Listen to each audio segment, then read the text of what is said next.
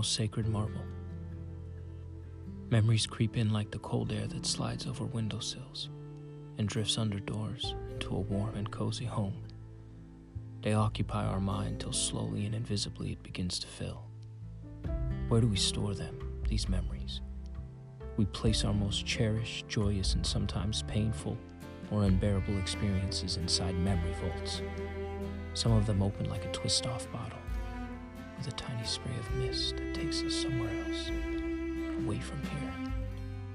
Others are triple locked with hidden passwords and keys. Some are carefully bolted and welded shut, and we are made to believe they are gone forever.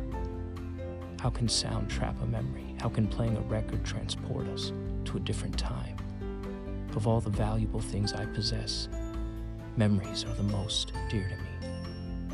And unless their laughter is heard and their roots watered from the tears summoned forth by sharing a few, the rust around the place we left them corrodes the hinges on the door that gives us access.